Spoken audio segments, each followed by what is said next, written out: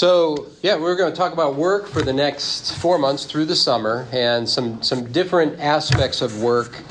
And I was going to recognize, Steve Patton's not here this morning, is he? I was going to recognize, Steve retired this month. Early in the month, he retired after 31 years at University of Kentucky, and he was over 40 when he started at UK, so that wasn't his first career necessarily. So I was going to recognize Steve, who's kind of come to the end of the journey of work. And I have this guy up here. Does anybody know who that is? Or does anybody recognize him? Basically, anybody who's my age and older would probably recognize him. He actually had a name. Fred the Baker is the name of the character played by an actor named Michael Vale. And in the 1980s, there was a series of Dunkin' Donuts commercials that featured this guy, where his alarm would go off early in the morning. It's still dark. And he would shuffle around his house, pull his clothes on, put on that paper hat, and he would always say the same thing. What was he famous for saying, Aaron? Time to make the donuts. Time to make the donuts. And he'd usually say it in a monotone, like, time to make the donuts, without much enthusiasm. He looks very happy and enthusiastic here, but that's not the way he was portrayed in the commercials. And it became wildly famous, very recognizable character. But probably Dunkin' Donuts didn't intend this, but the phrase time to make the donuts became a catchphrase generally for time to go to work. And usually without very much enthusiasm for going to work. And so, has anybody ever said that? Anybody who's older, like, well, it's time to make the donuts. You get done with breakfast and it's time for the commute, and it's like, well, time to make the donuts. Or you get done with break and time to make the donuts. Not very much enthusiasm for it. And so we're going to talk about making the donuts, working and relating to work through the Bible's eyes. Most of us will work 3 or 4 decades, maybe even 5 decades, generally 5 days a week, 52 weeks a year, with vacations and holidays in there.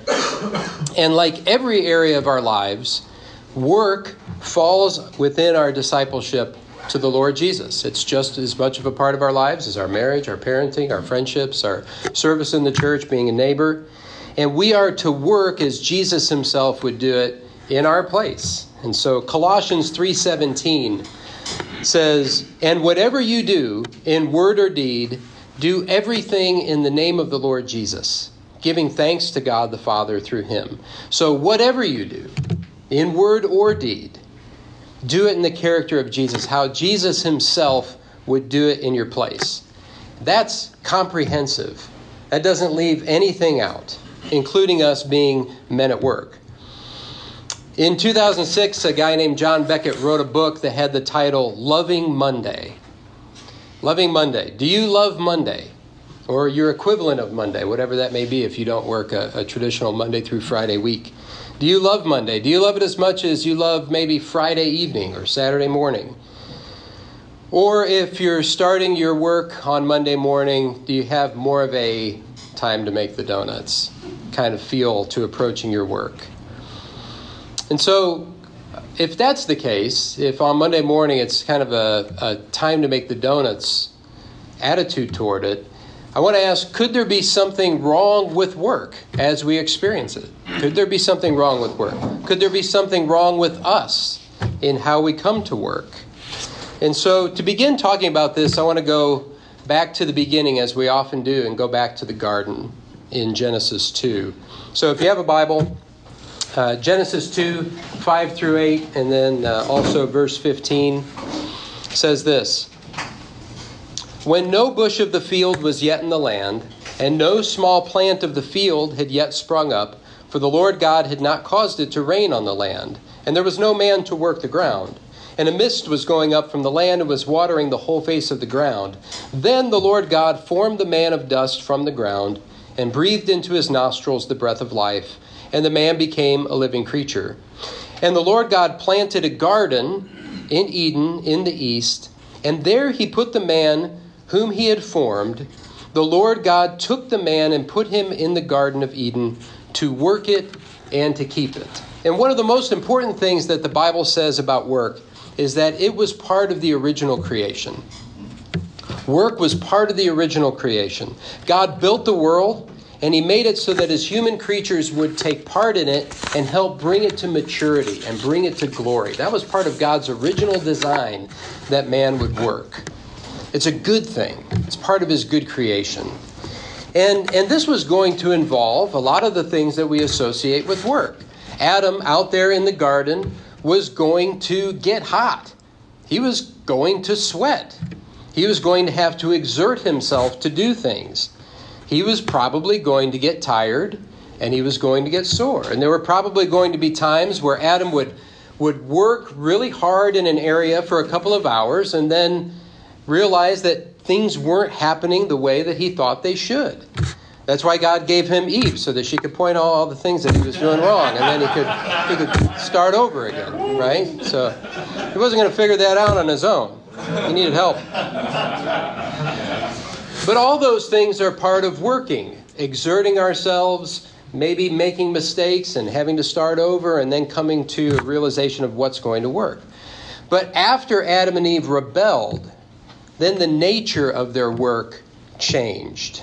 And so we have Genesis 3:17-19, where God says to Adam, "Because you have listened to the voice of your wife and have eaten of the tree of which I commanded you, you shall not eat of it. Cursed is the ground because of you. In pain you shall eat of it all the days of your life. Thorns and thistles it shall bring forth for you, and you shall eat the plants of the field. By the sweat of your face you shall eat bread, till you return to the ground. For out of it you were taken, for you are dust, and to dust you shall return." Work was meant to be a productive relationship between Adam and the ground. Adam gives himself to the earth, and the earth responds to Adam. There was an intended mutuality in it. But when God cursed the ground, now the ground is going to be unproductive, and it's not going to do what it was originally meant to do. Adam will give to the earth, but the earth will give forth thorns and thistles. And Adam will have to do everything that he possibly can to get something from the unproductive and unresponsive ground. So that's a change in the working relationship because of the cursed ground. But there's also a change in Adam. Adam himself is now different too. He's now the kind of person who sins. He's the kind of person who sins, and now he brings that to his work as well. And so there's no mutuality between Adam and the ground. Adam, who is sinful now, and the ground now that has been cursed. No, I banged him. Oh, okay. And so now what we have is not labor, and it's not work. What we have instead is toil. And that's a very different kind of work. The nature of the work has changed. Work and labor are good words to describe what God intended in the design. But this is toil. This is time to make the donuts. This is what's behind that resigned, got to go to work. And that becomes the experience of Adam and his descendants. And that's why when Noah is born, his father says this in Genesis 5:29. Noah's father says, "Out of the ground that the Lord has cursed, this one shall bring us relief from our work and from the painful toil of our hands." So work has become toil after the fall.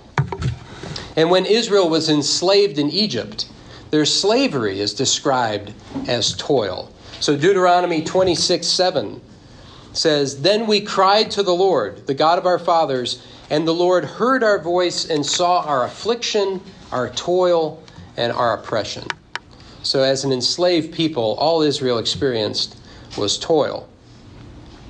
And I think we know what toil feels like, if we think about it. I think we know what toil feels like. It might feel like sitting in meeting after meeting about the same thing and never getting anywhere, and just recycling the same conversations, but not actually ever arriving at a solution. Or getting to the end of your workday and feeling like you didn't accomplish anything. Like it was just a bunch of emails and nothing got done. You can't point to anything specific that you actually accomplished. Or studying very hard for an exam and still getting a poor grade on the exam. That can feel like toil. Or giving your best energy of your best years at a place of occupation and you still get sacked because of budget cuts that you had no control over. There was nothing you could do about it. That's an experience of toil too. That's toil. That's time to make the donuts. Ecclesiastes 2:22-23 says, "What has a man from all the toil and striving of heart with which he toils beneath the sun? For all his days are full of sorrow, and his work is a vexation. Even in the night his heart does not rest. This also is vanity." And again, this is not what God built into creation. This was not God's design. God designed work to be a mutual, productive relationship between us and the ground. But toil came as the result of man's sin. We all good so far? All right. So let's pause there and think about your work. Think about what you're engaged in throughout the week. And I'm sure you've already been thinking about that to some degree. But where do you experience work as God designed it? And you labor, maybe you have some false starts, but eventually you get to a place where you have a real sense of satisfaction in bringing something into the earth that wasn't there before. Because you brought your energy and your creativity and your wisdom to it. And you brought it to a piece of ground and it responded to you. And you've produced something in the world. Where does that take place in your week? Or where do you experience toil in your occupation? What feels like toil? Where do you expend your energy with no tangible result? Or where do your own faults and character defects prevent you from being productive? Your own sinfulness prevent you from being productive. It's not always the ground that's the problem. Sometimes we're the problem. And I'm painfully aware of where I'm limiting the good, productive work that I could be doing because of my pettiness or not feeling appreciated or just wanting things my way. The good news is that Solomon does not get the last word about work.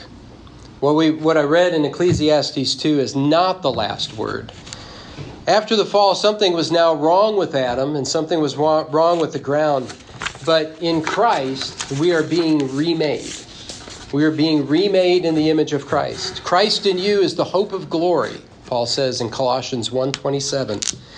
And that means that Christ in us brings something to work that wasn't there in the days of fallen Adam or Noah or Solomon. With Christ in us, we bring something new to work that wasn't there before. We bring resurrection life to our work. And that means hopeful things for our life at work. So here's an example, I think, a good example. This is in Luke 5:1-7. It's a familiar story, but maybe we'll see it through new eyes. On one occasion, while the crowd was pressing in on him to hear the word of God, he was standing by the lake of Gennesaret, and he saw 2 boats by the lake. But the fishermen had gone out of them and were washing their nets. Getting into one of the boats, which was Simon's, he asked him to put out a little from the land, and he sat down and taught the people from the boat. And when he had finished speaking, he said to Simon, "Put out into the deep and let down your nets for a catch." And Simon answered, "Master, we toiled all night and took nothing. But at your word, I will let down the nets." And when they had done this, they enclosed a large number of fish, and their nets were breaking. They signaled to their partners in the other boat to come and help them. And they came and filled both the boats so that they began to sink. So the fishermen had toiled all night, fruitless work, a lot of effort, nothing to show for it. But they humbled themselves to accept direction from clearly a non-specialist. Jesus was not promoting himself as the fisherman extraordinaire, clearly a non-specialist. But they humble themselves to accept direction, and they get so many fish that the boats begin to sink. And it goes back to what I said at the beginning, that discipleship, our work falls under discipleship the same way that all the other areas of our life does. And that means doing our work with Jesus. It means doing our daily work, whatever that work is, with Jesus. Now, I think when I say that, there's a little bit of a dissonance because we understand how Jesus knows how to transform our thoughts, our feelings, our will, our mind, our bodies to be like His. We know how Jesus works in what we think of as our spiritual life. But when it comes to work, the actual practical things in our day-to-day, we labor in areas that have very specific knowledge and competencies. And so I want to ask you, could Jesus do your job? Do you think that Jesus could do your job? Could Jesus install lifts? Could Jesus be a data scientist? Could he be a pharmacist, a physical therapist? Could Jesus do those things? What does Jesus know about marketing or data science or B2B sales, computer engineering or modern law? Well, Colossians 1:15 through 17 says, "He is the image of the invisible God, the firstborn of all creation. For by him all things were created, in heaven and on earth, visible and invisible, whether thrones or dominions or rulers or authorities, all things were created through him and for him. And he is before all things, and in him all things hold together." So I think if we're talking about particle physics, I think Jesus knows it. All things hold together in Jesus. If he let go, everything would fly apart into nothingness. For by him all things were created in heaven and on earth, visible and invisible. So data science, yes. Quantum physics, yes. Finding more efficient ways to serve food or to manufacture vehicles, yes. All those things. The problem isn't that Jesus doesn't know how to do those things. The problem is that we tend to make him domain specific and just relegate him to what we consider our spiritual lives. And we don't bring him into the practical everydayness of our lives at work. Does that make sense? Maybe you can see how you do that. But all of your life is your spiritual life. There is no pie of your life where spiritual life is just a sliver, maybe a big sliver, but it's just a sliver. All of your life is spiritual life. You have a heart. You have a central part of you that chooses, and it is always choosing toward one thing or another, and you bring that with you everywhere you go, even at work. You are becoming who you will be forever, and who you are at work is a part of that. Dallas Willard says this in his book, The Divine Conspiracy. I think this is great. He says, if Jesus were to come today, as he did then, he could carry out his mission through most any decent and useful occupation. He could be a clerk or an accountant in a hardware store, a computer repairman, a banker, an editor, doctor, waiter, teacher, farmhand, lab technician, or construction worker. He could run a house cleaning service or repair automobiles. In other words, if he were to come today, he could very well do what you do. He could very well live in your apartment or house, hold down your job, have your education and life prospects, and live within your family, surroundings, and time. None of this would be the least hindrance to the eternal kind of life that was his by nature and becomes available to us through him. No matter what you do, there is nothing about it that hinders your ability to live the eternal kind of life right now.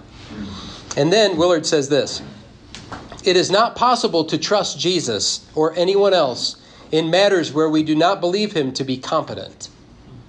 We cannot pray for his help and rely on his collaboration in dealing with real-life matters that we suspect might defeat his knowledge or abilities. In other words, if we don't trust that Jesus knows more about our job than we do, we're not going to bring the Christ in us life to that job, to that work. Jesus is remaking us in his image, but he can also help with the ground where we labor. He can help with the very ground. He knows why your code doesn't work. He knows why you're not connecting with your customers. He knows why your inventory numbers don't add up. He knows how to navigate toxic environments that are fraught with office politics. Just again, Chad's mentioned this in the sermons in Matthew. His relationship or his interactions with the Pharisees and the Sadducees. He knows how to navigate complex relationships where there's all kinds of toxicity. He knows how to do that. He knows where the fish are. And a lot of times we don't. And we think we do. But Jesus knows where the fish are. But we as his students must humble ourselves and say, Lord, you know all things, and you desire that I be a blessing on the earth. Would you help me with this thing? And then trust that he will. That's work that's transformed by the gospel. That's not toil. That's work that's transformed by the gospel working in us. We are being remade, and as we bring Jesus into our work, the unproductive ground becomes productive once again. There's mutuality between us being remade and Jesus' work in the ground. And so I want to close with Psalm 90, verse 17, which says, "Let the favor of the Lord our God be upon us, and establish the work of our hands upon us." Yes, establish the work of our hands. We want the Lord to establish the work of our hands so that we can be productive. Amen? Amen. Now, I have some questions. I'll put them on the board. What I'd like to do is just at your tables, or maybe if you break up in threes, just so that you can hear each other and have enough time to share, I'd like you to discuss the following questions. Where do you experience work as God designed it? Where do you experience toil in your occupation? Where do you experience time to make the donuts? And what might work transformed look like for you?